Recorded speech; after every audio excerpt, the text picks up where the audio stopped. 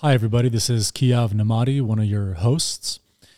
We apologize that it's been a couple months since we published a episode. I've recently started a new job and I've relocated cities, so I've had a lot on my plate. But now that things are stabilized, we have time to kick up the podcast again.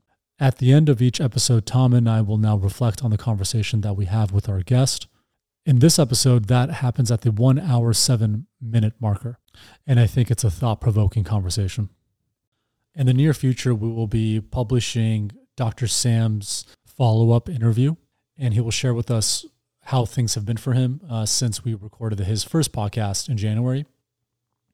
We will also be publishing an interview that we had with 2 critical care nurses who took care of patients during the height of COVID, and they'll share with us what that was like. In this episode, we will be having a conversation with an anesthesiologist, and he will share with us what the rigors of training were like for him and how he's handled being a young attending in clinical practice. As always, we want the listeners to know that they can feel free to contact us with any comments or questions, any ideas, topics they would like us to explore. My email is in the show notes. So we'll get things started with Dr. Kellen, and we hope you enjoy the episode.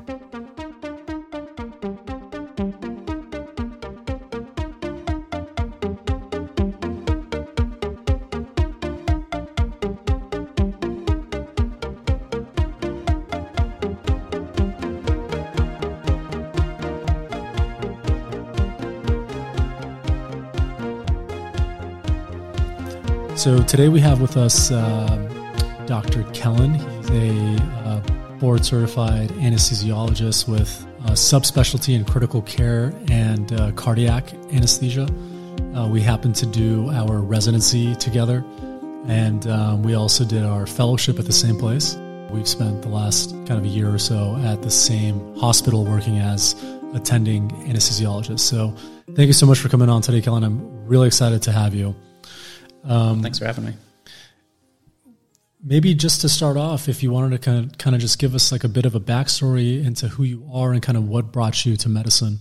Yeah, so I grew up in Colorado. I didn't really know what I wanted to do. I think until the age of 12, I was just more focused on like sports, but I was good at school, so I like paid attention. I tried to do my best in that. And then when I was in high school, I kind of tried to start thinking about like what I wanted to do. And I think like kind of science probably attracted me the most. And part of that was probably influence from both my grandpa and then my dad. My dad was in finance, but he kind of pushed me into science because he thought that was more interesting.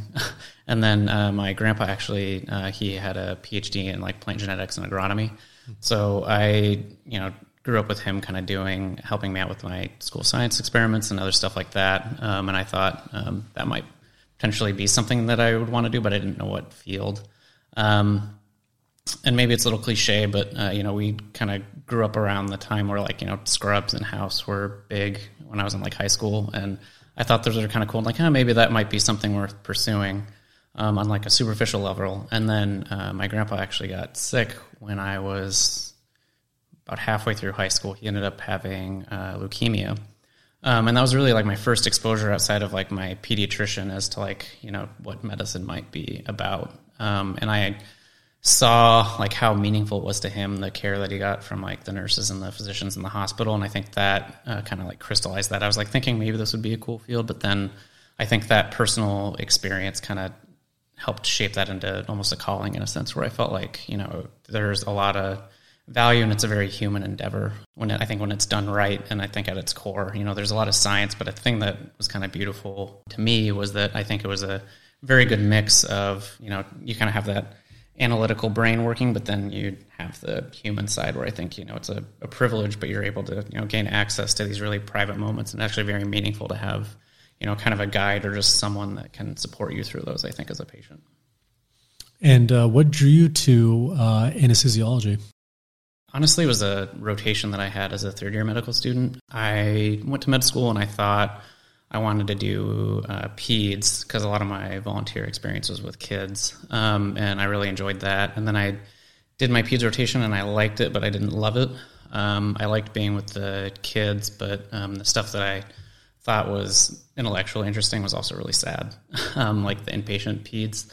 And I didn't really think that was sustainable for me. And then I did the anesthesia rotation, and I loved it. It was very, procedural. It could be very fast-paced. My background in college was in engineering, and I think that thought process was very nicely in tune with anesthesia, because I think in engineering you take a few principles and then you solve a bunch of different problems. So like if you understand the principles of cardiovascular physiology, if you understand the vent, if you understand the physiology at kind of a basic level, then you can play. Instead of, I think some of the other stuff, like with internal medicine, other things, I feel like just very susceptible to, just like memorization or a lot of other stuff. Whereas I feel like anesthesia works. If you think about things mechanistically, that's kind of the way that I think, and that's how I approach it. And that was very appealing. And then you chose to do a critical care and a cardiac anesthesia fellowship, which, for those of you that don't know, are the two most difficult subspecialties in our specialty. So it takes quite the person to go through both of those. Or masochist. Yeah. I'm being polite. So what drew you to those? In residency, I think the people that I was attracted to in terms of how they practiced, they tended to be critical care and cardiac. I liked the ability to, take a very acutely ill patient and kind of like guide them through that very tenuous, stressful phase out to the other side. I thought that was very, very rewarding. With anesthesia, some people just think, you put them to sleep and then your feet are up on the anesthesia machine and then you're doing Stoku the whole time. The stuff that I really found challenging, the stuff that I found most rewarding were the very acutely ill patients, the ones that were very complex. Because it was like trying to solve a puzzle. And then also, it's very rewarding when you can bring them in the other side. And I think some of it also has to do with, what the stakes are. There has to be a cost, there have to be stakes sometimes in order to create meaning, if that makes sense, which I wish that wasn't the way, but I think, the cases that have been the hardest but that have a good outcome have been the ones that, are the most rewarding. So you've been in private practice now for how long? A little over a year. I remember when you first joined our practice, and I was really excited for you because that first year you learn a lot, I feel like. And even with the best training, which you have had, I feel like it's difficult to prepare somebody for just the reality of clinical medicine. And just when you're on your own, it's just a different story. I remember the first time that I was on call on a weekend, and I thought to myself, so I'm the one guy in the hospital responsible for managing somebody's difficult airway. Like, what if I can't get it because I'm a novice, so. I feel like that transition is really hard because there really is nothing that can prepare you for it. Because, in medical school and then in residency, you always had backup to some degree. Like you could try to mimic it or emulate that feeling. Your attendings would give you some more rope for certain cases to try and kind of get a feel for what that independence would be like. But it truly is that like first moment when it's like just you in a room is a very different feeling. And I think sometimes just the anxiety of that is kind of funny. Like I remember my first week, I just made some really like silly mistakes, things that I wouldn't normally do. I just like forgot very normal steps that I think we take for granted on a day-to-day basis. And it's like, oh crap, I totally forgot to do that. And I think part of it is just like getting back into that routine and then finding kind of your own rhythm, which in training, it's a little bit different, especially in anesthesia, because you're always practicing underneath, and attending for the most part. And the plan is like never truly your own. You're trying to find some room in the margins to maybe do things that you want to do to, mimic maybe what you would do in your own practice. But ultimately, the responsibility is on your attending. So you have to run the case the way that they want. So I think that was one of the cool and then also like scary things is like, I talked about all the stuff that I wanted to do when I finally was on my own. And then it's really that time and it's like, oh crap, the weight of that responsibility sometimes gets to you. Yeah, absolutely. I'm just trying to think back to residency when we worked together. I was a CA3 when you were, a CA1? Mm-hmm.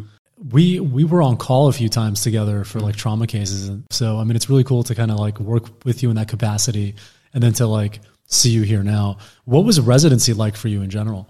In general, it was really great. And I feel very fortunate to say that. There obviously were challenging times, but I think once I got to the anesthesia portion, I was very grateful because I loved it and it was very rewarding. I know there's some people where their day-to-day existence can be pretty brutal, or maybe they feel like this is not maybe something that they want to do. I felt especially, the way the anesthesia training is broken down is, you have your intern year and then you have your 3 years of clinical anesthesia. So like your second and third and fourth year of residency are all anesthesia. And second and third years were probably my favorite years of training because it's like exciting and new. And it also is, you finally feel like you're doing what you're going to be doing for the rest of your career. It was nice because the way that our training was kind of set up is almost like the third year medical school where you like kind of do these subspecialty rotations after you do, basically like 6 months of general as a CA1. So you get to learn, OB, you get to learn cardiac, you get to do ICU, you get to do peds. So it was nice to like kind of get exposed to these little worlds and feel comfortable and not necessarily like, it's impossible to master those skills in one rotation, but to feel comfortable and be like, I've seen this, I can take care of this in the future. My last year of residency, I was very stressful. I took on a lot. I was a chief. And then, we both were interested in a certain type of research. So I did a couple grand rounds presentations on that. One wasn't enough. I had to do two. And it was, within like, 2.5, 3 months of each other. And if anyone has ever given one, it's a lot of work. Like, it's an hour presentation, but in terms of like the amount of reading and then preparing, the actual presentation, it's probably like 80, 90 hours for like each one. And I did two of those while, working 60 hours a week as a resident. And then you have to read and study on top of that for, your boards and ITs and all that other stuff. So that was hard. And then instead of applying for critical care and cardiac simultaneously, I thought I wanted to do critical care like right off the bat, so I applied for that when I was a third-year resident. The way that, for those that aren't aware, for anesthesia residency, you apply 2 years ahead of time. So as a third-year resident, I was applying for fellowship, which would be done, after residency, and then during my fourth year, I was applying for cardiac, which would follow the critical care one. So then, I had to go through that whole application process again. I was flying all over the country, like doing all these interviews, and then having like all these other responsibilities. So it was a lot, and I felt pretty burnt out by the time I got to fellowship. Yeah. And then that was hard. I think that's a good segue into talking about fellowship. So, one of the main reasons that I wanted to have you here today is because I consider you to be one of the strongest people that I know. I don't know if that's true, but that's flattering. You're also very humble. But if there's anybody that can go through a insane kind of experience and come out of it in one piece, it's you, in my mind.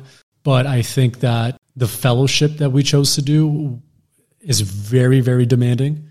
And I think it poses a challenge to anybody. And I think the place that we did it to was very challenging. Not necessarily, I feel like there's some programs that are, what we would call malignant, where they just like work you to death. I think the thing that was most challenging about where we went was just that the expectations were so high, like whether or not you put them on yourself or you felt them externally. You just see these people that are, so brilliant and so committed, and then trying to keep up with those people is a challenge. Right. What's unique is we've both been to the same residency program and then to the same fellowship program. And I think we both felt a very similar way. Mm-hmm. I personally felt like by the time residency was done, I was pretty confident for like the level of like a resident. Mm-hmm. And I felt like a big fish in a small pond. And then when I did fellowship, it was the exact opposite of that. I did not feel confident. I did not feel good. I felt like a tiny fish in a massive pond full of sharks. I felt like I was just drowning for the first few months. So my first month there, which was the same as yours actually, coincidentally, was in the bone marrow transplant unit, which is the sickest of the sick patients in probably the most well-renowned tertiary hospital in the country. Mm-hmm. So you're dealing with very acute and unique pathology that you've never seen before. I think that was the crazy thing, is that it was so acute, but then, as anesthesiologists, like we don't do we don't take care of bone marrow transplant patients, like really ever. Yeah. So it almost felt like being a medical student again, where it's like, oh, you're going to get exposed to, surgery or, like urology or something that you've just never done before. And I think that was really hard after feeling confident, feeling like, oh, like most things that I can come across, I can handle. And then it's almost like practicing medicine on like another planet or like an alien world, seeing the pathology. Because it's, if you haven't seen it before, you really have like no framework, no concept. There's so many things that you have to consider that are so unique to that patient population that, it's really hard. It's like the regular rules do not apply. Yeah. I'd like to circle back around on Kellen, when you talked about expectations, that's really rich. I would say, for somebody in the field of psychology, it's probably one of the things that is most challenging of our journey is navigating expectations, negotiating expectations, living up to them. Talk a little bit. You talked about these incredibly high expectations. And so that's not just a comment that we drive by. Could you talk a little bit about what those were and what they felt like, and what was your interpretation of them? I think in order to answer that, you kind of I'd like to step back a little bit. Please. Because I think just in the field of medicine, we all consider ourselves to be, high achieving, Yes. very motivated people. And, by, many standards in our society, we're very successful. But a lot of times I think it doesn't necessarily feel that way because you're in, a bubble where everyone else is like very high achieving and, motivated and smart and talented. So it's crazy sometimes to think about, like what people would see of you and like, oh my God, that's incredible. But then when you're in the midst of it, it doesn't necessarily feel that way because you're comparing yourself to all these other incredible people. Right. Growing up, I was always someone that I was more hard on myself than anyone else could be of me. I never had like, a coach in sports or a teacher or anything that, would give me criticism that I hadn't come up with my own or that, I felt like was worse than what I internally would do to myself.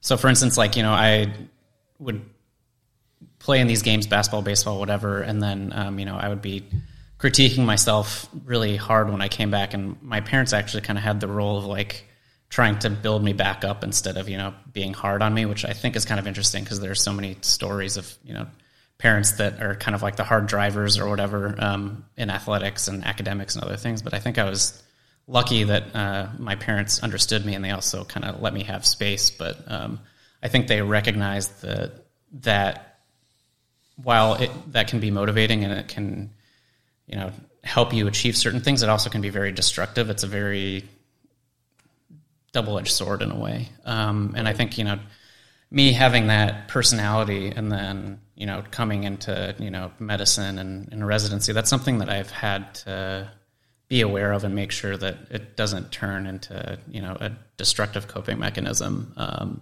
basically throughout my whole journey. And, the adjustment to medical school was kind of hard. Again, because kind of what you described is, you're kind of a big fish in a small pond at some of these, steps of the way. And then you realize that, oh, I'm really not that special. And then it comes down to like finding, essentially adapting and finding a way to survive in each of these unique environments. And then for critical care, especially, I think it was just really, for me, it was really challenging because it was kind of an area in which and maybe it was just my own interpretation, but I felt weak in terms of kind of my anesthesia knowledge base, I felt very strong in terms of like, running these big cases and doing these big resuscitation cases. But I think in our training, having some of that fundamental, what we would call like medicine knowledge, I felt like we lacked. And then, having that insecurity or having that feeling and then seeing these people operate at a really high level, like I felt like I needed to go from zero to operating at that level very, very quickly and not allowing myself the grace to actually grow into that role. It was pretty destructive because I was very hard on myself and I'm like, why am I sucking? Why am I sucking? Why am I sucking? And then it became this negative feedback loop until I just, was kind of in this pit of despair in my first ICU rotation within a week or so. And it took a lot to snap out of that. Wow, that's powerful. It's a really interesting thing. I've watched my own journey around how to find grace around expectations. It doesn't mean that all of a sudden we lower our expectations, but I loved the language you used. It's like finding grace to allow yourself to evolve into those expectations. We create this almost kind of fallacy thinking that I'm going to flip a switch and I'm going to meet this expectation rather than develop, evolve, grow into it. What did you notice for yourself in your own sort of development and your own transformation, how you sort of discovered to give yourself some grace space around that? I think for me, the two times in my life where I've had to, I think, really grow and kind of evolve into that role, and I think kind of cut myself a break, really were like intern year, I think, and then fellowship year. I felt like I was really struggling. And the way that kind of manifested for me is that like I would have a lot of anxiety and my mind would just like race at night thinking about the stuff that I would have to do the next day. And it became this really negative cycle where I like couldn't sleep, and then I would be like running on fumes the next day. It would just be, all adrenaline. And, I felt like that also contributed to me not performing my best, is that I was like so stressed about not performing well that I'd stress myself out so I wouldn't perform well. It manifested differently, but there was almost like a rock bottom point, and then I had to like bounce back, where it's like, I had to realize that like, this is not sustainable. I have to find out a way to get through this without destroying myself. And, in intern year, it was like the first like week was really hard. And then I had like a decent day toward the end of the week, and I felt like, oh, I could actually do this. And then I had an off day and I like slept for like 16 hours. And then, and that was kind of like the reset that I needed. And then I was like, okay, like I kind of have the rhythm. Like I know there are going to be struggles, but I allowed myself to kind of grow into that role.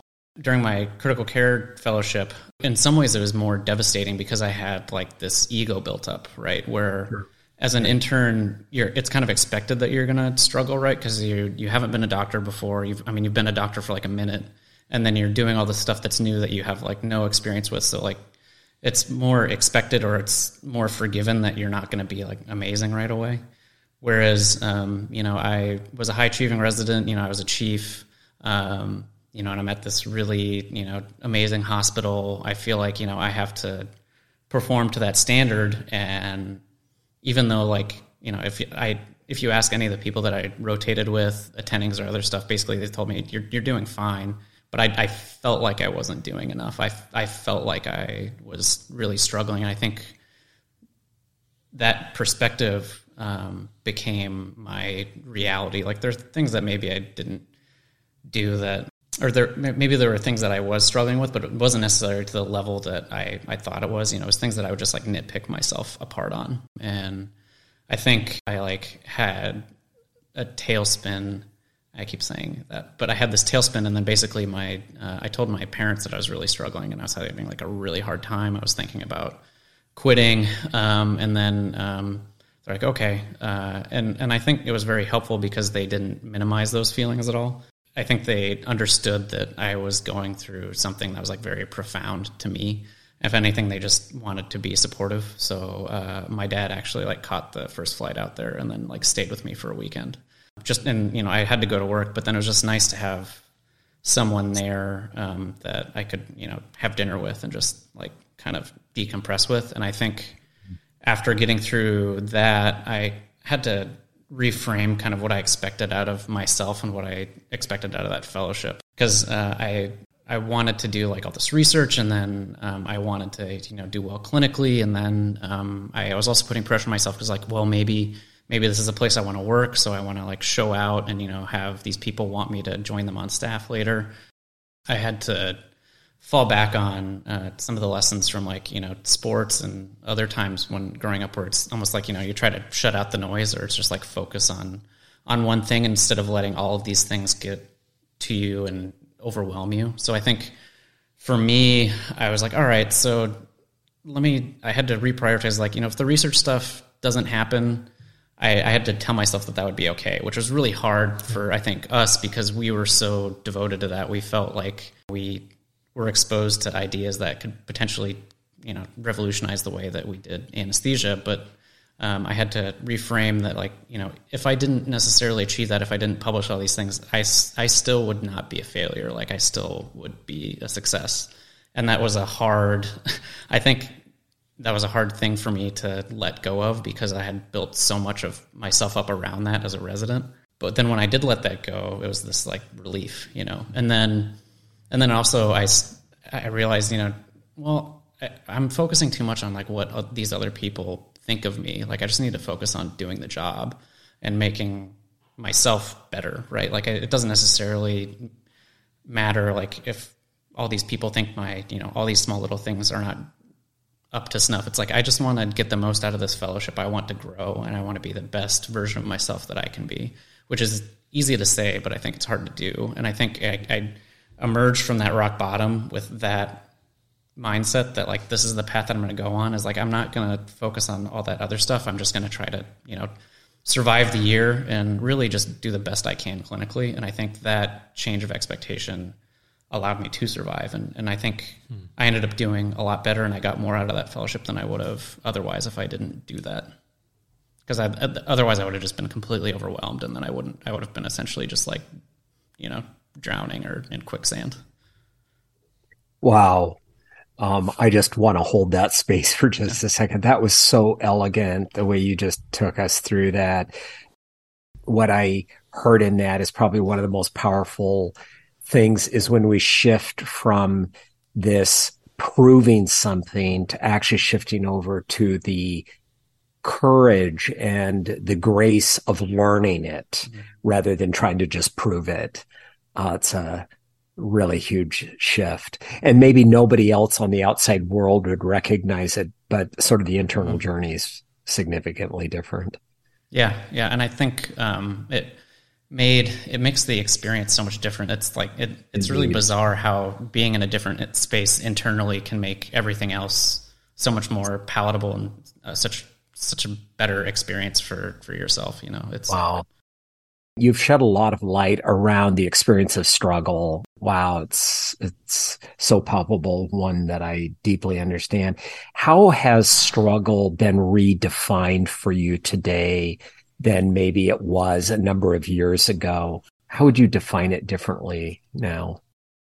I think sometimes when I was younger, when I was like starting this, I felt like struggling was failing. That was kind of a theme and something that, if I think back about it, like, it's something that I've had to kind of readjust the way that I think about it my entire life, even as small as, like assignments or projects when you're, in elementary school, junior high. There were times where if I felt like I was struggling, I would have kind of these like mini come aparts that I thankfully don't really have as an adult, but it's like a skill that I had to learn because like I was not used to struggling. I was not used to failing in that way. Like a lot of those things, luckily for me, came pretty easily, when it came to like homework and all that other stuff. But I think back even then where it's like struggling was to fail. Whereas I think in medicine, and then I think looking at it now, I don't think necessarily struggling is failing. I think, sometimes that crucible, if you can come out of it, that's like the most rewarding thing, is that you can come out of the other side of that and you can see so much growth, but it's hard when you're in it. Sometimes it can be so miserable if you don't have the right frame of mind or the right perspective. And even if you do, like, I think there are things in medicine that just can be miserable, just like anything else in life. And you have to find a way to not let that consume you.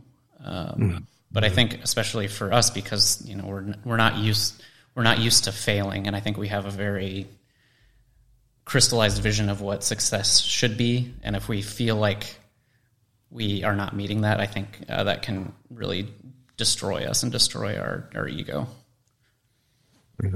It's brilliant. It's beautiful. Thank you. for taking us through that. For residents who might be struggling with their training, feeling maybe like they're inadequate, or maybe even they suffer with imposter syndrome, I'd kind of like to know how you made that transition to kind of get control of that a little bit. I think some of it, honestly, is just like showing up every day, making a commitment to get a little bit better. There's this one doctor YouTuber I like, who he had this little video where he said, like, his goal when he was an intern was to just suck a little less every day. Well, that's a little blunt. I think that is, really insightful and valuable. Everyone has different issues, so I don't think that's, like a universal approach that everyone can utilize. But I think for me, a lot of the times where I got through the struggle in like medical school or residency, like the hardest part, honestly, was just like getting out of bed and like showing up every day. And I think when you do that, half of that is, that's half the battle. I actually remember when I was an intern, I like had some of these like visions, because you'd be like driving down the highway, and the way that the highway was, even though it was a few states over, that was like toward my home in Colorado. And I'd be like, what if I just like didn't show up and I just like kept going? Like there were a few days during intern year where it was like I just didn't want to go. And I was like, what? I kind of had this little fantasy about what would happen if I just like didn't show up and I just like drove home.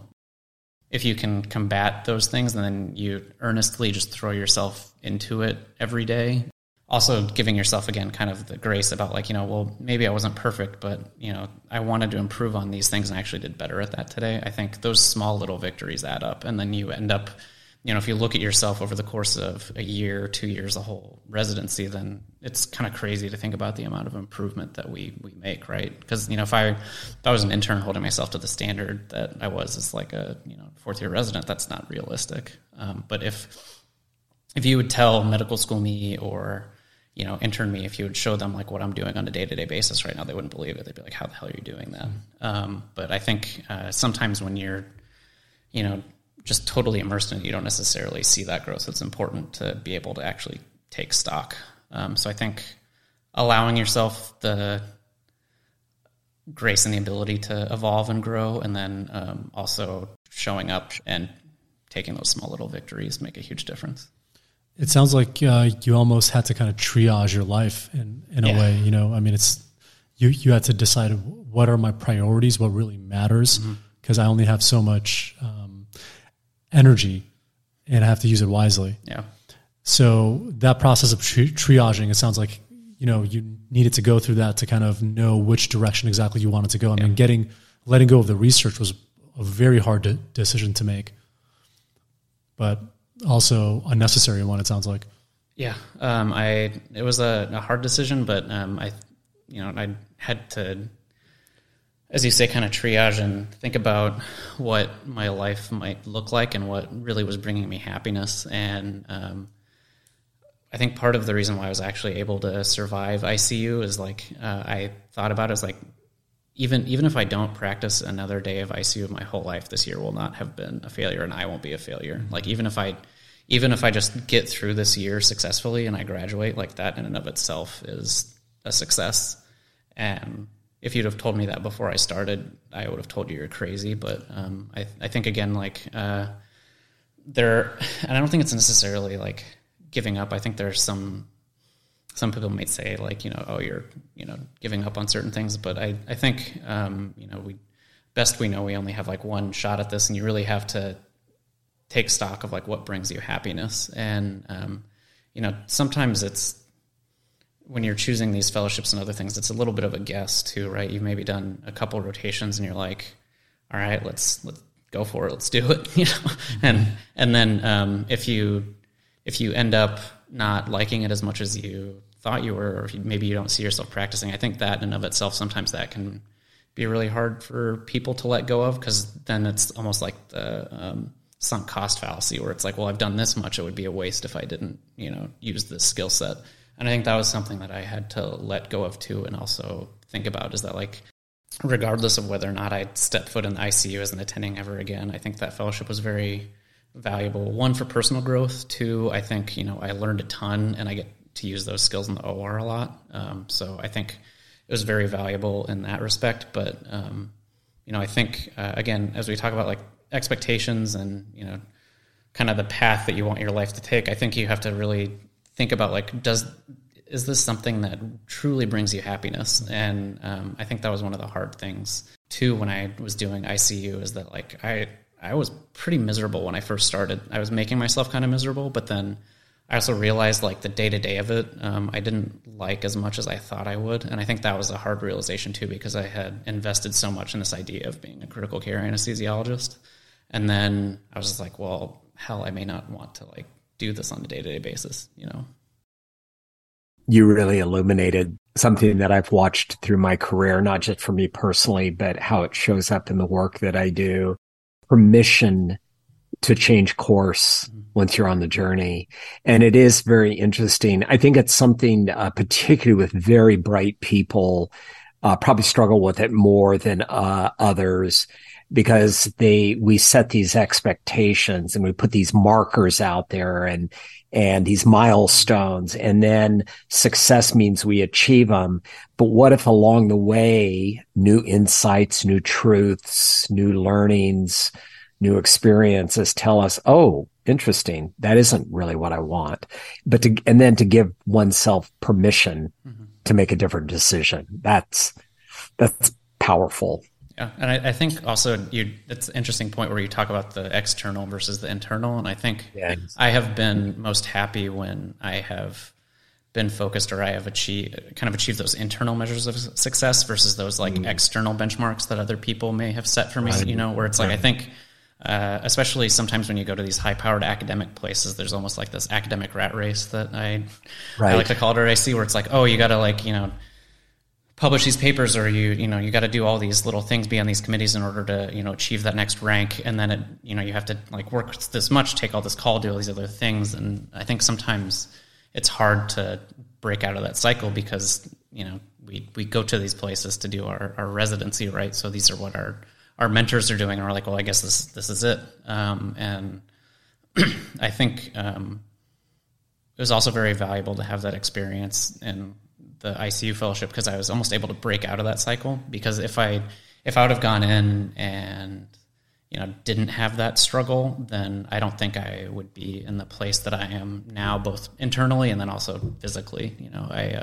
I'm very happy with the way that my life is right now. I'm very happy at the place that I'm at. I'm very happy with the path that I chose. But if I didn't have that experience then, I feel like I would have had that experience maybe 5 years into my career, and then I'd be looking around and like working myself to death, and like what am I doing? So it was really hard to have that right after a challenging residency. But I also am grateful that it happened then, because I think it saved me 5 to 10 years of my career, and then maybe a heart attack. He conserved some valuable mental health in the middle of it, as well as physical health. Yeah. So, Kellen, this brings up a question for me. Mm-hmm. In your day job, you have people's lives in your hands. And so there's only a very finite and rather short period of time to be able to create a competent physician. Mm-hmm. And so there is a component of needing to push, but at the same time, you don't want to push so hard that you burn yourself out or that you hurt yourself. How do you find that balance between the two? When do you know when enough is enough? I think that's different for everyone. I think there's a certain amount where you do have to kind of push in order to feel comfortable with these situations, and discomfort allows for growth. I know sometimes you like to call it suffering, but I think discomfort sometimes in a healthy way allows for a lot of growth in residency. But to answer your question, I don't know. It's hard to think about a structured way in which to know when to push or not to push, like from either if I was to design a residency program, or even for myself. I think a lot of times I've just kind of been like thrust in those situations, and then they happen, and then you come out the other side. Do you think that there's a way that maybe we can have more awareness in our training? Because I feel like we don't really acknowledge that we go through these difficult things. For sure. And I think that kind of speaks to the culture of medicine just in general. I think it's changing a little bit. But I think about, that generation before us where it was just like they couldn't show any signs of weakness. And I think they kind of like passed that down to us where we talk about, again, that feeling of struggling. And, you can't show outwardly that you're struggling as kind of the implicit, culture or the implicit, kind of expectation, because if you outwardly show that you're struggling, that's weakness. We associate that with weakness. But if anything, like I think being able to work through that struggle or, actually make a change in yourself that allows you to, cope with the stresses of your environment, I think that actually is like the biggest strength of people that actually can do it. Because otherwise, I feel like the strength that those other people are talking about is very brittle, right? It's not very durable and it's not meaningful. I think that is a really elegant use of language. I would agree that kind of strength has a shallowness to it and it has no elasticity in it. And no one around it benefits, where some level of confident exposure around the struggle not only gives it credence, turns it into more of a learning experience, but everyone around it then also benefits from it. I think it's also hard, and it's something that, as people who choose medicine, I don't think we want to, again, acknowledge that struggle or acknowledge that we're weak either, right? Because we're high achievers. Oh, I'm so smart, I'm so talented, I can do this. Or it's like, so I think it's kind of, again, like a double hit where it's like, that's the expectation that people are being placed upon you. And then it's also the expectation that you're putting on yourself. It's like, well, I must not be good enough if I am struggling. Right. Right. Tom, I don't think I've shared this story with you, but I certainly have with Kellen. When I was in training, we would do sometimes like 30, 36 hour shifts. The feedback that I got from one of my professors was, like you're doing a really good job, but when you're at the tail end of your call shift, like you're kind of slow. The kind of expectation is that like you don't even need to sleep. And when you think about it, he probably came from a culture that was even worse than the one that we're in. Yeah. So you can't really blame him even. You're talking about something that is so powerful around how cultures form. They're living, and they almost have like I describe cultures much like an immune system, and they ebb and flow. And it's very interesting when that type of practice, and I will call it a practice, like that sleep deprivation, is allowed to inculcate itself. It literally turns into a belief system. And it shows you how when we get culturalized around something, it then starts to form an actual belief. It becomes a distorted belief, but nevertheless, it is a belief. And I think that's a really good example, which you shared there, Kev. Yeah. It almost makes me think of, you hear these stories like whenever you're watching a football game about how these like coaches, they just like sleep in the facility, they like run on like 3 hours of sleep, and it's like seen as a virtue. And it's like, well, why is that a virtue? That doesn't make any sense at all. Yeah. The funny thing was, I developed palpitations for like 6 months. And for the first few months, I was like, okay, this is not a big deal. And then it kept going on. I went to see my primary care doctor. He was like, you just need more sleep.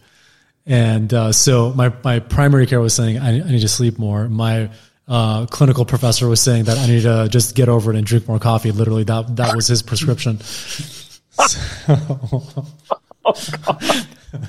Yeah, let's strip those adrenals down.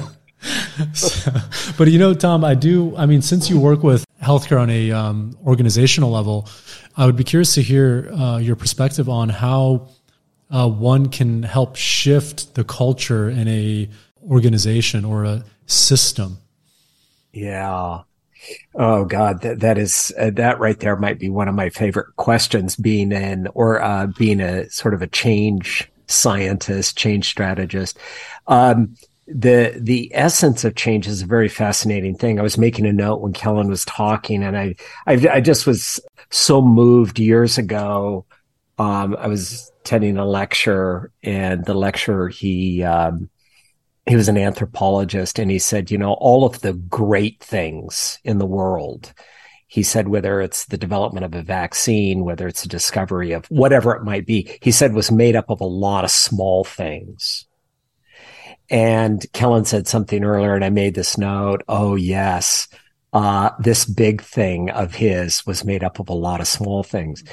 What I am aware of, and I've really been watching this through the years of my career, is we have a tendency, and I think with all of our education, all of our, sort of expertise and all of our success, we have a tendency to want to complicate things. And it's actually the ego that wants to do that. The more complicated it is, the more important we are.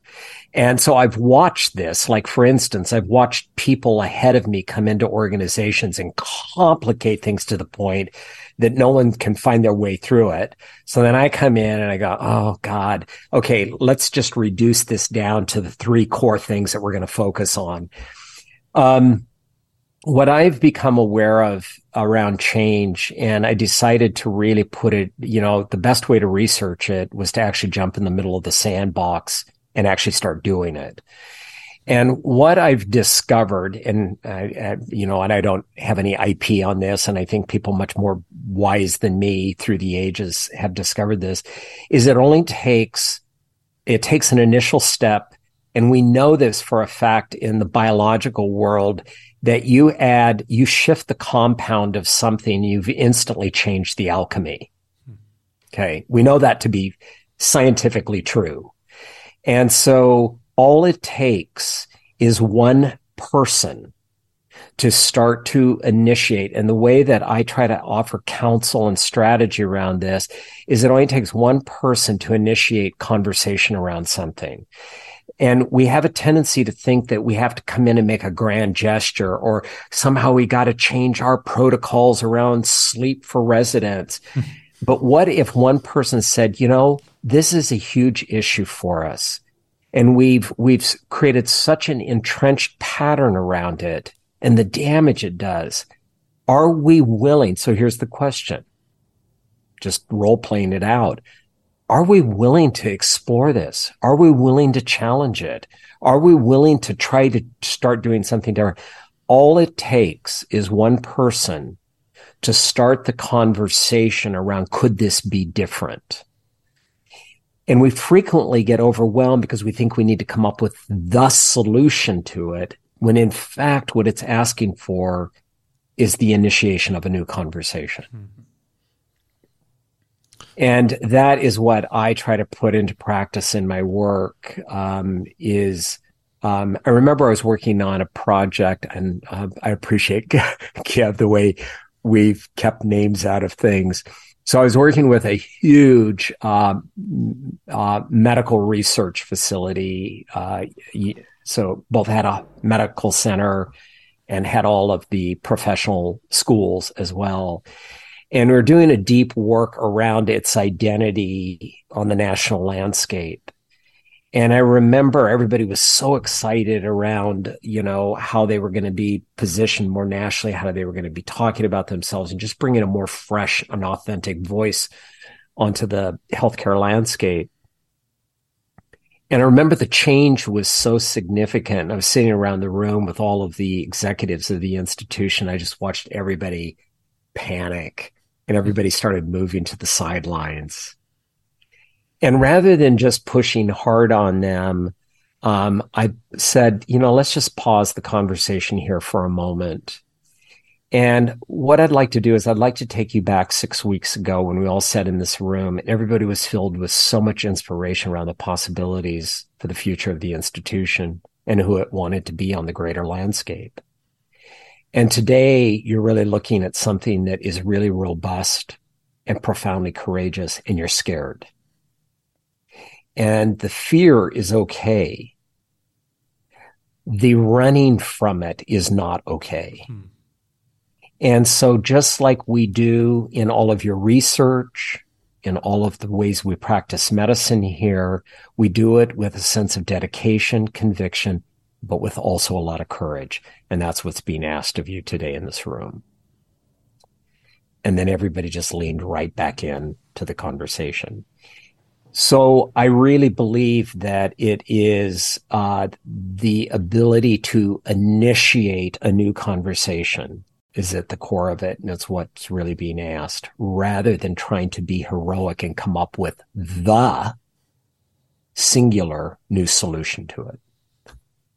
Because we have to do it together. We're not going to do it in isolation. We're not going to do it independently. But it only takes an independent voice to bring the collective mindset into a discussion around it.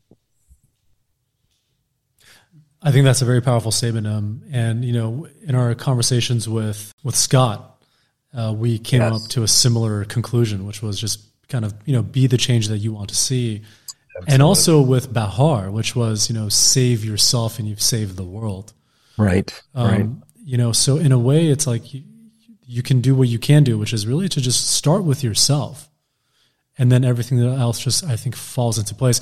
And in terms of your comment of, creating some big foundational change, that I don't think that tends to work. Because let's say if you wanted to come up with some kind of like burnout project that reduces, the rate of burnout in residents, and you give them like a module to do, another check to box, that would actually promote further burnout because now they feel like they have another task that they need to just take care of. Absolutely. Absolutely. And comments that Kellen made earlier that I'll just kind of paraphrase, but he talked about how he shifted into his internal world, which centered him around fresh context. And one of the things that I've really learned in the way we are deeply wired is that when we examine our own perspective on something, and that is an internal thing, that perspective is a very centering experience, and it allows us now to make a decision about doing something different rather than continuing to spin in a state of anxiety that only projects out. When we go inside, like he has described, and we examine what's going on, all of a sudden we have fresh perspective. And it sounds more simple, but it's actually the more difficult path. It's exactly right. Because the difficult, so that is really true. And it's a thing that I've heard throughout my career isn't it interesting the way we keep wanting to do something that's that is more complicated, but to calm ourselves down just enough in any given moment to say, I need to take an examination. What is going? So there's this thing I teach in the field of negotiations, and I have to use it a lot when the world is spinning and, I'm in a room and there's just chaos going on, and people are arm wrestling and everybody's trying to outsmart or outright the next person. And I push the pause button, and then I push the pause button externally just to quiet the noise for just a moment that we can reorient ourselves. And think in terms of, what do you do in the middle of a crash, in the middle of that moment where a crash is going on? I mean, yeah, structurally, we know what's going on in the room, but what's going on at a deeper level? Can you help define crash for me? Oh, yeah. So you're in critical care, and you've got a patient coding on you. Wow. Maybe it's trite, but think back to House of God, where it's like, the first pulse you take it a code as your own. Yeah. So I think when I've been presented with those situations, I think a lot of our training kind of kicks in. But in terms of, you're right, there's kind of I don't know if it's a centering, because you're not really looking inward, but there's almost like a state of calm where it's like you focus on the things that you can control and the next steps that you need to take in order to try to keep this person alive, right? So it's kind of a weird headspace, because you can't think about like, oh my God, this is someone's son, daughter, father, mother, whatever that is on the table when they're like dying. It's like it's almost like, okay, this is this is the problem. These are the steps I have to take in order to get us through the next couple minutes, right? And then once you get through those next couple minutes, it's like, all right, now I've stabilized those. What can I do to try to further optimize them? And then you kind of like have to keep circling back and then going through those steps, if that makes sense. Bravo. It's exactly right. So it's about calming the chaos, calming the noise, so that you can focus on the most important thing in that given moment. And there's both a strategy around it, there's a science around it, but there's also a profound philosophy around it as well. Both of those are a very good description. You know, it's hard to capture it. Something kicks in where you think to yourself, okay, I now need to be present. Now all of my past, all of my future is gone. And the only thing that matters is this moment. And there's something very deeply calming and grounding about that. And I feel like you kind of just get into this zone where it's less medical and more even artistic. Like you feel the situation. And then from time to time, you have to step out of it and then be, you know, analytical and like go through a certain checklist and then get back into that like artistic flow state. So you kind of go back and forth. It's a very unique space to be in. Yeah. That's one of the things that I think is interesting about anesthesia too, because you can like read all these textbooks and like, you know, they may present you these scenarios and the things that you do, but I think every patient, every case has its own rhythm, is like you're talking about. And I think anyone who does anesthesia, I think knows what you talk about when you say like what you feel, right? Because there are things where it's like you can look at the monitors and you can be very scientific about it, but there's something about, you know, you get to know this patient and how they're going to react to certain situations under anesthesia. The thing that's nice about anesthesia and also about those situations is that you have to be flexible, right? Is that there are many different ways to go about getting the same solution, right? You can run a case many different ways. You can do a lot of different things. Like there are certain core things that you have to do, but I think, as you say, it's like I think you once talked about, it's like every artist paints with a different brush, or every anesthesiologist kind of does the same thing. I think that's very profound, and I think that's one of the reasons why I like the field, is that there's the hard science, but then there also is like the art to it. Absolutely. So one of the things that I particularly like about this field is that you need a certain degree of emotional control. The fear can paralyze you. And so in our specialty, I think we learn to, I don't know if numbing is the right term, but you learn to quiet that voice inside of your head that is casting doubt, because you can't function if you're not confident. Yeah, I think there's a certain degree where you have to compartmentalize. But I think it is important to, at least the way that I've been able to try to cope afterwards, is to like, you process, find someone to like debrief with, whether it's a colleague or family member, because there have been times where I've experienced, and I think I've told you this story, where you like experience something very profound and deep and traumatic, and then because of the necessities of work, you have to like move on to the next case, and you had like no time to really process that. So you kind of have to take a active approach to figuring out what that made you feel and working through it. Otherwise, it's almost like the Midwest approach, where you just like push it down and then it bubbles up years later. But I remember very specifically, I think the most crystallized experience where I had that happen was I was a CA1. We had this guy that came in that had essentially gotten a gunfight with the police, and then he comes in extremis, and it was very traumatic, and we did our best, but the guy ended up passing away on the table, and then we just maybe had like 2 minutes to sit down in our workroom, and we had started to talk about it, and then we got the call for another emergency. We had like a patient that needed to go for an emergent cranie. That person was sick, then we come back, and then like literally within another minute we had like another emergency. So it was like, after experiencing this very profound shared trauma, we all were like isolated in anesthesia from each other very, very quickly. It was basically that way until the end of our shift, and it was, I think that was like a Friday night shift, and I came home like Saturday morning, and I'm like, I need to talk to someone, and I feel bad because I don't want to dump my emotional baggage on someone, but I called my dad, and I was like, bad, like this was really bad, and this is what happened. I just need to tell someone that this happened. And I think that was very helpful just to be able to try to like process it. Otherwise, I think that can also lead to those feelings that we sometimes feel where it's like isolation and then burnout and other things, because it's not just the work. Intellectually, I think it can be very taxing, but then there's also the humanity of it, because really it is sometimes there are these life or death scenarios. There are consequences and costs, and we bear witness a lot of times. And I think unless you find a way to work through them, I mean, you're never going to get over it, but find a way to process that in a healthy way. I think it can be very destructive as well. That's absolutely true.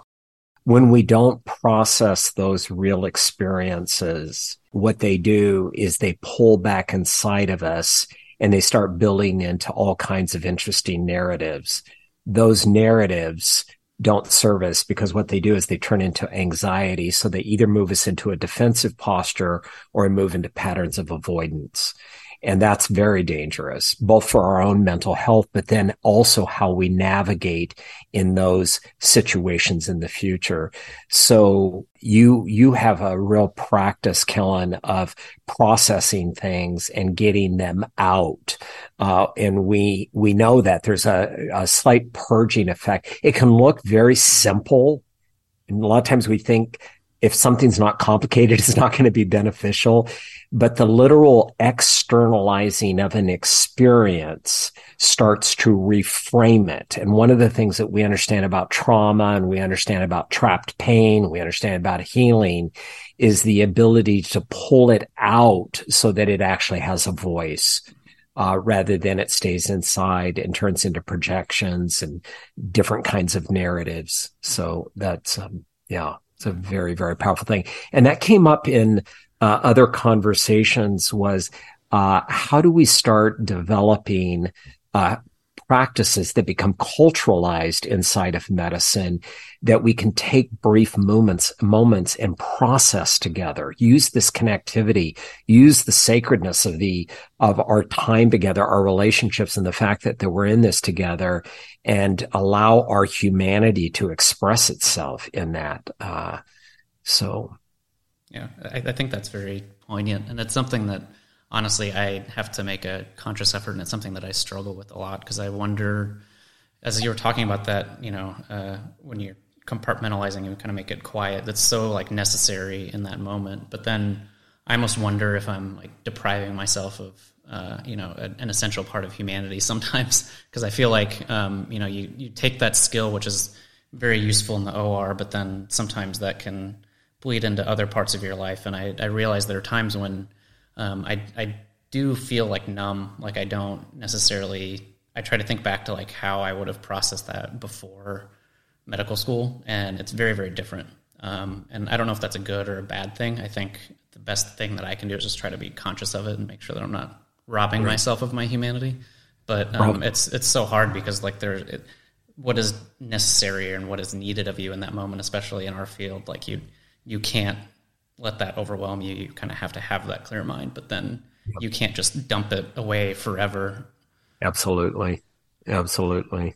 Yeah, we think, and that's that weird distortion that we're trying to clean up, and it's showing itself in lots of interesting ways through us across society, both in our individual lives and our collective lives, in how we think that it is a courageous act to move into avoidance around something painful, when in fact the real courage and the real strength is, let's lean into this and have a real conversation around its implications. So it's a new muscle that we're developing that I think is profoundly atrophied.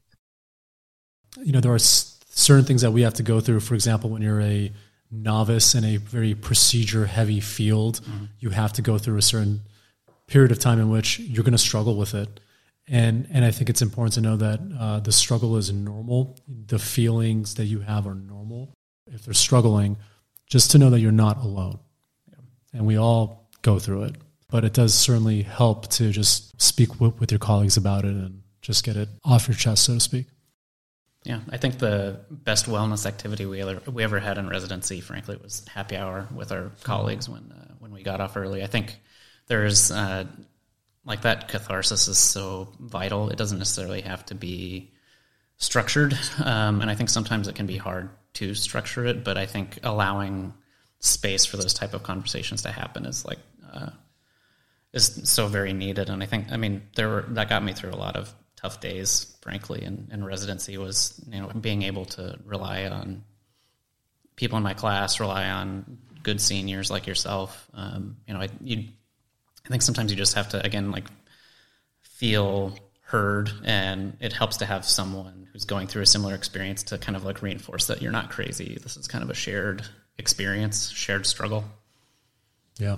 And the thing that I get from you, Tom, is really just to keep it simple and just to start small, just talk about it. As simple as that. And Kellen just pulled that out. I was just like, oh, wow, that was just beautiful what he said. It can be hard to structure something, but the way that you talked about it, those happy hours, which had a level of spontaneity in it. I think that the more that we can lean into the spontaneity and not try to complicate the process, the more beneficial it is, the more real it is, and the more actually accessible it is. And I think that we so frequently need to formalize things and try to get a process around it. And in reality, what it's really asking for is the spontaneity of engagement. I see the likes of the two of you as real gifts for healthcare, for medicine, and for the lives of practitioners to step into this next generation. The benefits from it aren't just the technicalities and the clinical qualities of medicine being practiced, but starting to look at everybody involved in it through a more holistic lens and what can be needed, not just over time, but in the moment. Kellen, it's been a real pleasure to have you on and for you to share your thoughts and feelings with us. Yeah, thanks for having me. It was surprisingly fun. I didn't know how I'd feel about it, but this was very smooth. Awesome. I'm glad to hear that. Good. Well, I'm absolutely delighted to have met you. Look forward to meeting you in person. Likewise. Yeah, it was great. Yeah, cool. All right. Thanks, Kellen. All right, thanks.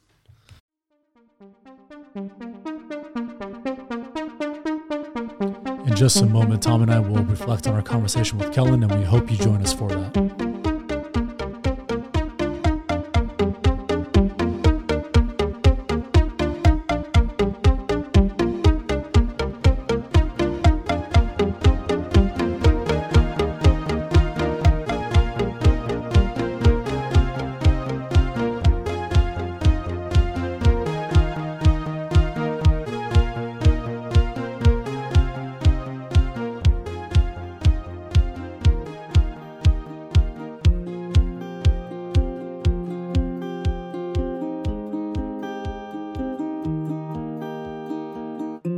He just exhibited a lot of consciousness about his life and choices. And that is just such a powerful space for us on our journey, to be that awake, about our life, one, and then the choices that we're making in our life that obviously impact and inspire our lives. So that just really ran through it and really stood out for me. Just incredibly thoughtful and very courageous. One of the other things that really stood out for me as I was listening to him talk is he showed a real ability to reframe his experiences and challenges in a way that he was able to shift from that really labored and heaviness around failure and really saw those as amazing opportunities for learning, for evolving, for growing, for expanding, for redeeming.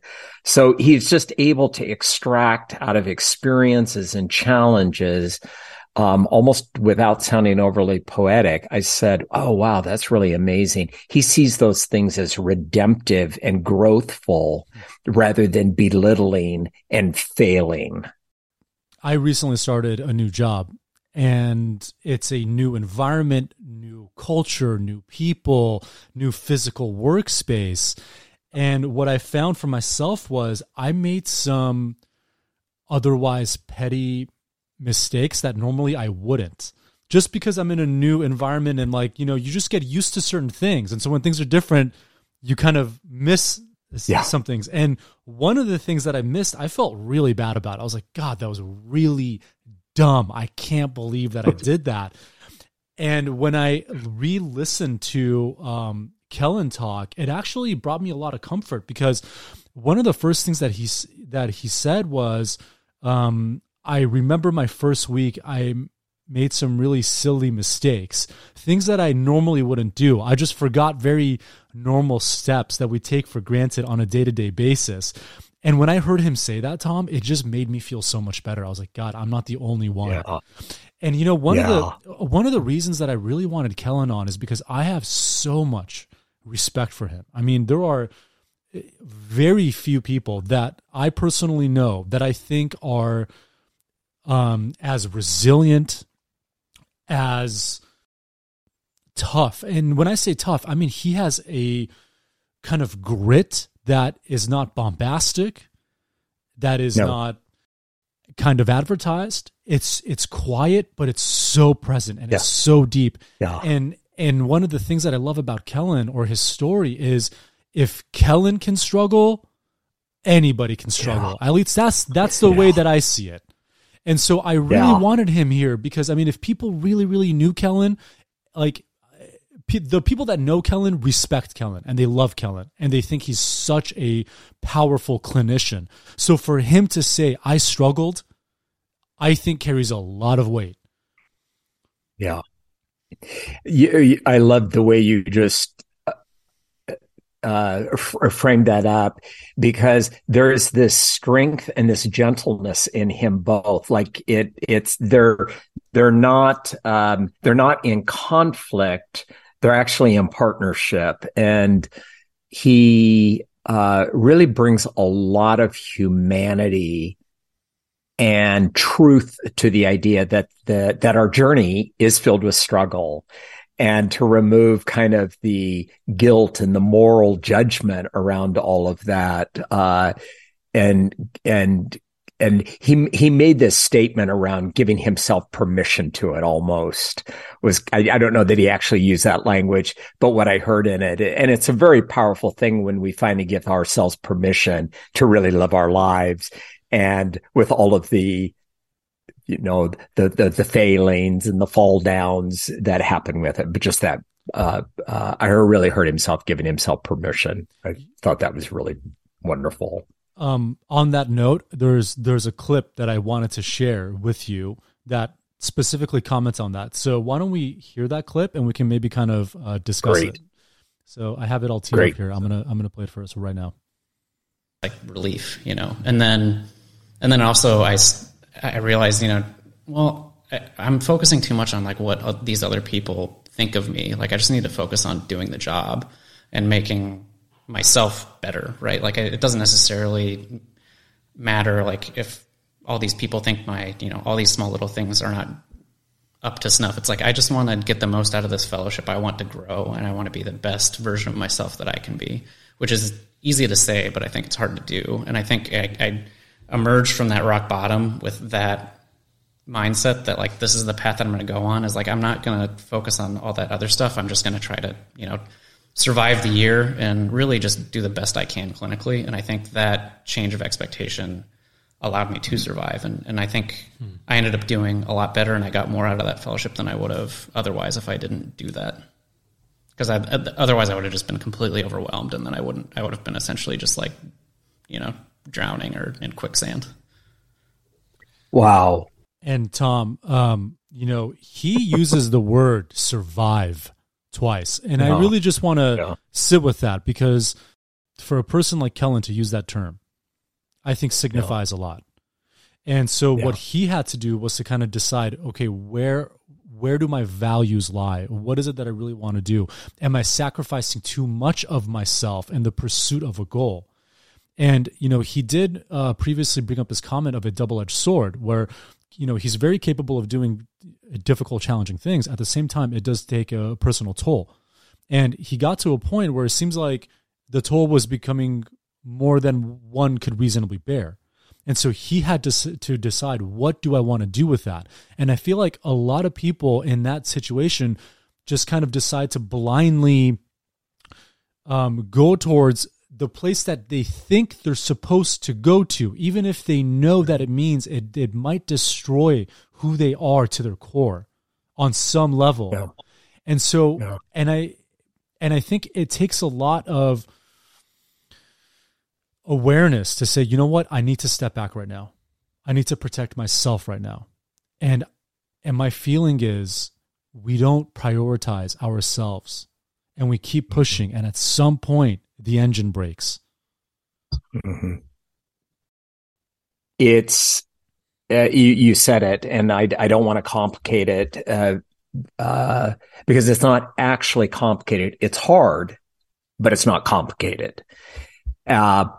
Really important, transformative, inspired things are challenging because they ask something of us, but they're not actually complicated. This idea, Kellen made a very conscious, you can't make these decisions while you're half asleep. He made a very conscious decision to really center around his own expectations of himself rather than trying to live to expectations in the outside world. And all of the great spiritual and philosophical teachings and the field of psychology has always been about helping people center themselves around their own journey, which then allows them to show up in the world in a more robust, more powerful, more inspired space. But as long as we're only living externally and trying to meet some arbitrary standard set by some arbitrary body, by arbitrary people, we're going to constantly be thrashing lost, stressed, and profoundly unhappy. Wow. I think that's incredibly powerful. You know, it seems to me that we live the lives that we think we're supposed to live. We live the expectations of our family members, our loved ones, our society, and it may not be true to who we really are. And I think just in what I see in my friends and colleagues around me, the people that are the most liberated, that are the most free, are free from the expectation that they even set for themselves. Nonetheless, ones that are set by the people around them, they're free. And then you can contrast that with people who live lives dictated by the expectations that are imposed upon them. And they might appear to be successful, but internally they're raging. Mm. And then when they let it go, it's as if they've shed this skin. So I think it's incredibly important to just be true to yourself. That's the first step. Yeah. Just be whoever it is that you are, regardless of what anybody thinks. I was really struggling with a situation in my life. I think I was 20 years old. I remember I was in Brussels at the time, and I called my parents, and I was just thrashing and in a lot of pain and just feeling lost. And I remember, and it was really shocking because it was my dad that said it to me. And I just never experienced my father to be that centered and reflective. He was a very powerful person in the world by external standards. But I remember as I was talking to them, and I think I was bawling my eyes out. And I remember my dad said to me, he said, Tom, what we're asked for, whatever your spiritual beliefs are, what we're asked for by God, by the divine, by the universe, is to sing the song we were given to sing. Where we were given this contract, and we get to do something with it. We need to take ownership of it. And your only responsibility is to live the life you were given to live and do it brilliantly, courageously, and compassionately. You're not here to do it for someone else. You're here to do it for you. And when you do that, and this is the beauty, you have so much more than to offer the world. But when we look at this pattern, and it is so prolific in the West, And what I mean by the West, I mean the West on the global landscape. And it's profoundly, it's a profound dynamic, particularly in the United States, is that we're so disconnected from who we are in those really precious things that we're constantly trying to meet these outside expectations, which puts us in a chronic state of being embattled. We're embattled with each other. We're embattled with ourselves. So we're always off center. And we end up viewing, because we end up viewing the world around us as filled with scarcity. So we're always in a defensive posture. We're always in a competitive posture. We're always in an embattled posture. We're always in a protective posture because we're so off-centered from who we are. And then you see somebody that is really integrated, really centered, living by their own appropriated values and expectations. And then the way they show up in the world is filled with so much abundance, so much ability to connect, to build partnerships and community, to transform things, to innovate. They're not held prisoner by this fallacy. And it's profound to see the difference between those two. There's a comment that you made that I wanted to see if you can elaborate on. So from the clip that I played for you, a little bit after that, you say, don't prove it, learn it. And I just wanted you to can I just play that little part for you and you can kind of maybe go into Absolutely. it? Absolutely. Yeah. So here, let me just play it. I just want to hold that space for just a second. That was so elegant, the way you just took us through that. What I heard in that is probably one of the most powerful things is when we shift from this proving something to actually shifting over to the courage and the grace of learning it rather than trying to just prove it. It's a really huge shift. And maybe nobody else on the outside world would recognize it, but sort of the internal journey is significantly different. That comment, I think there is a lot to that. And I just wanted to pick your brain a little bit more. If you could share with us kind of what your thoughts are on that statement. It's there's a dynamic. I wrote an article on this actually. There is a dynamic that we all carry around inside of us, and it's an innate fear of being wrong. And that underpinning fear that we all share as humans is basically, it's the strongest fear that we carry, and it's all around rejection, non-acceptance. That's where loss lives. That's where losing lives. That's where being wrong lives, is this underpinning fear of rejection, of not belonging, of being wrong. And so when that fear acts as a dominating compass for us, we're constantly kind of struggling to be in a posture to be right. I got to be right. I got to win this.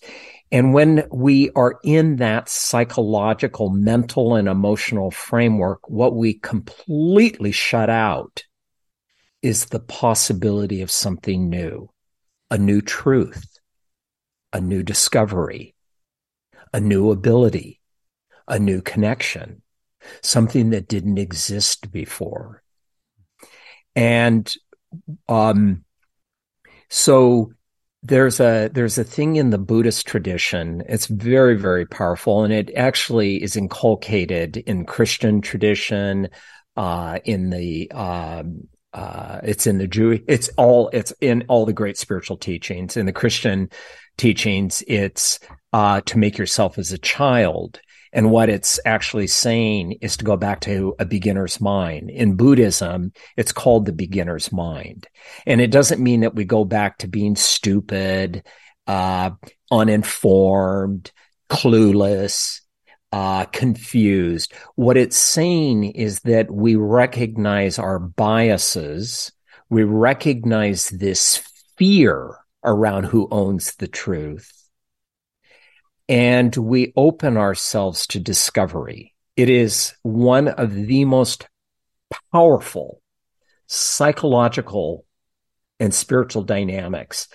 If everybody worked on this single muscle right now, it is revolutionary. I remember when I first discovered it, my mentor pointed it out to me, and I really thrashed around it for a while. And then when it came into full bloom for me, I thought, this is a life changer. This ability to be in a state of curiosity, to be in a state of wonder, to be in a state of desiring to discover something new. So we see this in religion, and we see it in the science community as well. So in religion, fundamentalists, the framework of fundamentalist thinking is that I own the truth.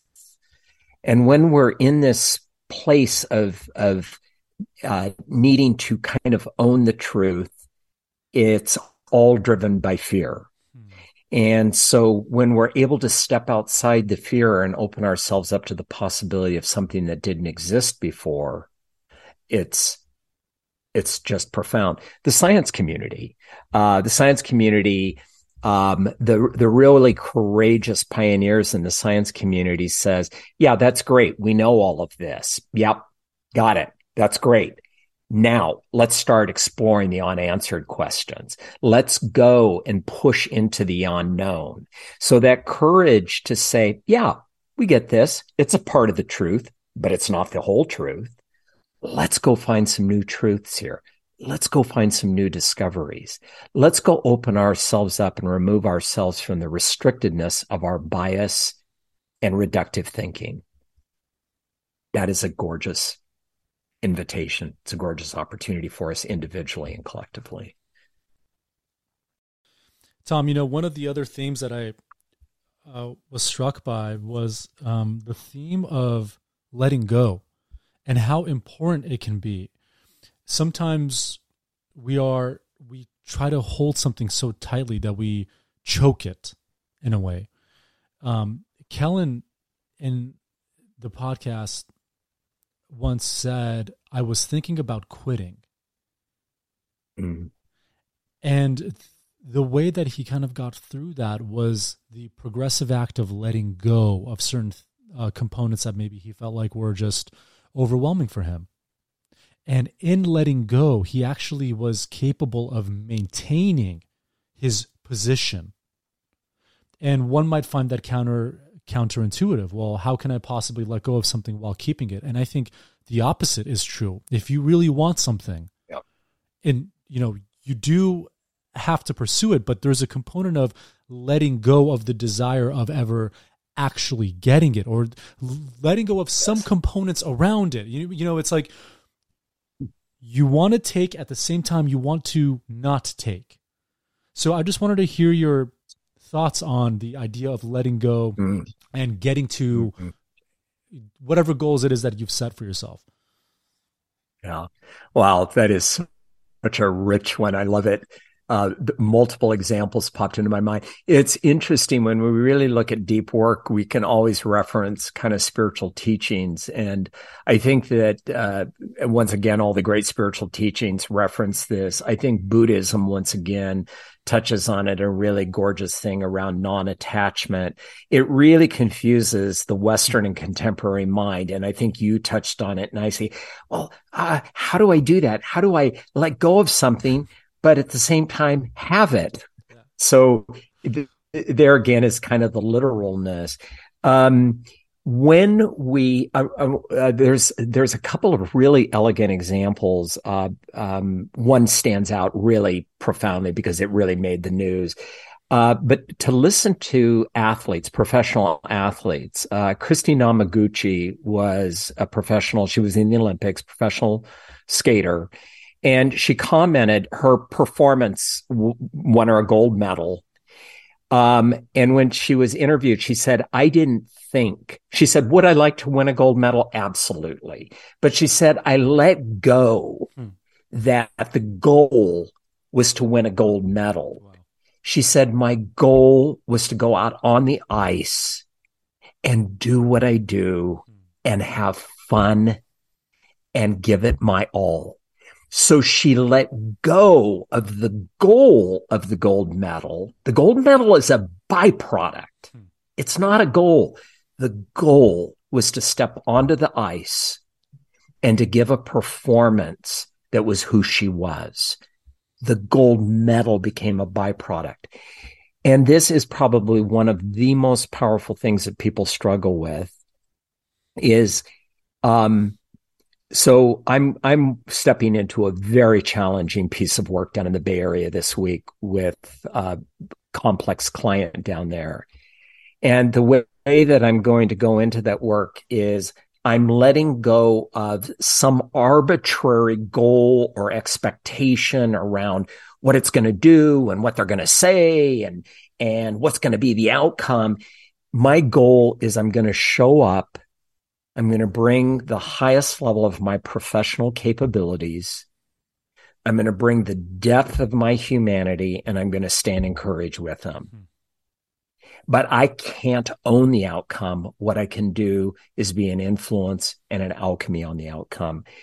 So as we learn to let go of these arbitrary expectations and instead pull ourselves back, like Kellen talked about, I'm going to let go of all of this stuff and I'm just going to focus on doing this work, doing the best I can, applying myself to the process rather than attaching to this arbitrary, frequently ego-based goal, rather than the conviction, the competency of what I do inside my craft. One of the things that I love about meditation is this, I think, is a perfect example of what we're talking about. When you meditate, so first of all, there is no goal, but Right. but if That's the truth. so, Right. but if somebody were to say, well, how do I do this? How do I meditate? How do I get to a state of nirvana? Okay, well, the simple answer would be, well, just sit down and breathe and focus on your breathing and just let go of the self. And they'll say, well, invariably, I think about, what, tasks I have to do, and I'm worried about the past, and I'm thinking about the future, and I have all these thoughts coming in. How do I let that go? And the answer is, you don't try to let it go. Right. You let go by not trying. Right. And that really confuses them. Like, well, I don't understand how I'm supposed to not have these thoughts, and you're telling me to not think about not having thoughts. And I'm like, yes, because you're thinking about it too much. You have to get to a point where you just simply release it. The thoughts come in, you acknowledge them, and like a cloud just moving through the sky, you just let it go. You just acknowledge its presence, and then you release it. Acknowledge and release. Exactly. And with nirvana, with meditation, it's this beautiful interplay between showing up, sitting on the mat or wherever it is that you are, closing your eyes, focusing on your breathing, having this intent to participate, at the same time, letting go of trying to actually get somewhere with it. That is just really elegantly said. Numerous examples pop up around this idea of non-attachment and letting go, and recentering around the more profound goal. So examples, and I encounter this a lot in my work. I've got a wonderful, very, very senior level creative director who's being recruited to a global position to be a creative officer. And she's over processing, overthinking about how to get the job. And so one of the things that I find myself a lot in my work is go into the interview. The goal isn't to get the job. Everybody's head wants to spin off their shoulders instantly. You may not want the job. Right now the job looks great on paper. Your goal is to go in and allow the interviewee or the panel to to know who you are, to get an experience of you, for you to share stories. Your goal is to go in, connect, build a relationship, let them know who you are and what you bring to the table. Getting the job is a byproduct of that. Here's the goal. Going on a pitch for a new client. The goal isn't to win the pitch. The goal is to go in and build confidence with the client, for them to understand you, to walk out of the room for them going, oh my gosh, I would love to work with them. That's the goal. Getting the client is a byproduct of it. And I loved your example. It's like the money is a byproduct of doing what you do. So the goal is harnessing the power in our craft, in our work, and bringing ourselves fully to it. The byproduct is the compensation, is the winning. All of these other things are byproducts of it. But that's where we get twisted around and we start pursuing something that in fact actually doesn't nurture us, feed us, bring us joy, sense of satisfaction. Instead, what it does is it continues to disconnect us. It stresses us out. We're shocked that we're unhappy because we're doing what we thought we wanted to do. It's because we're disconnected from the parts that make it meaningful to us. Absolutely. It brings up the question of, can we live a meditative life? Mm-hmm. Can we bring that practice of meditation to our day-to-day conscious life?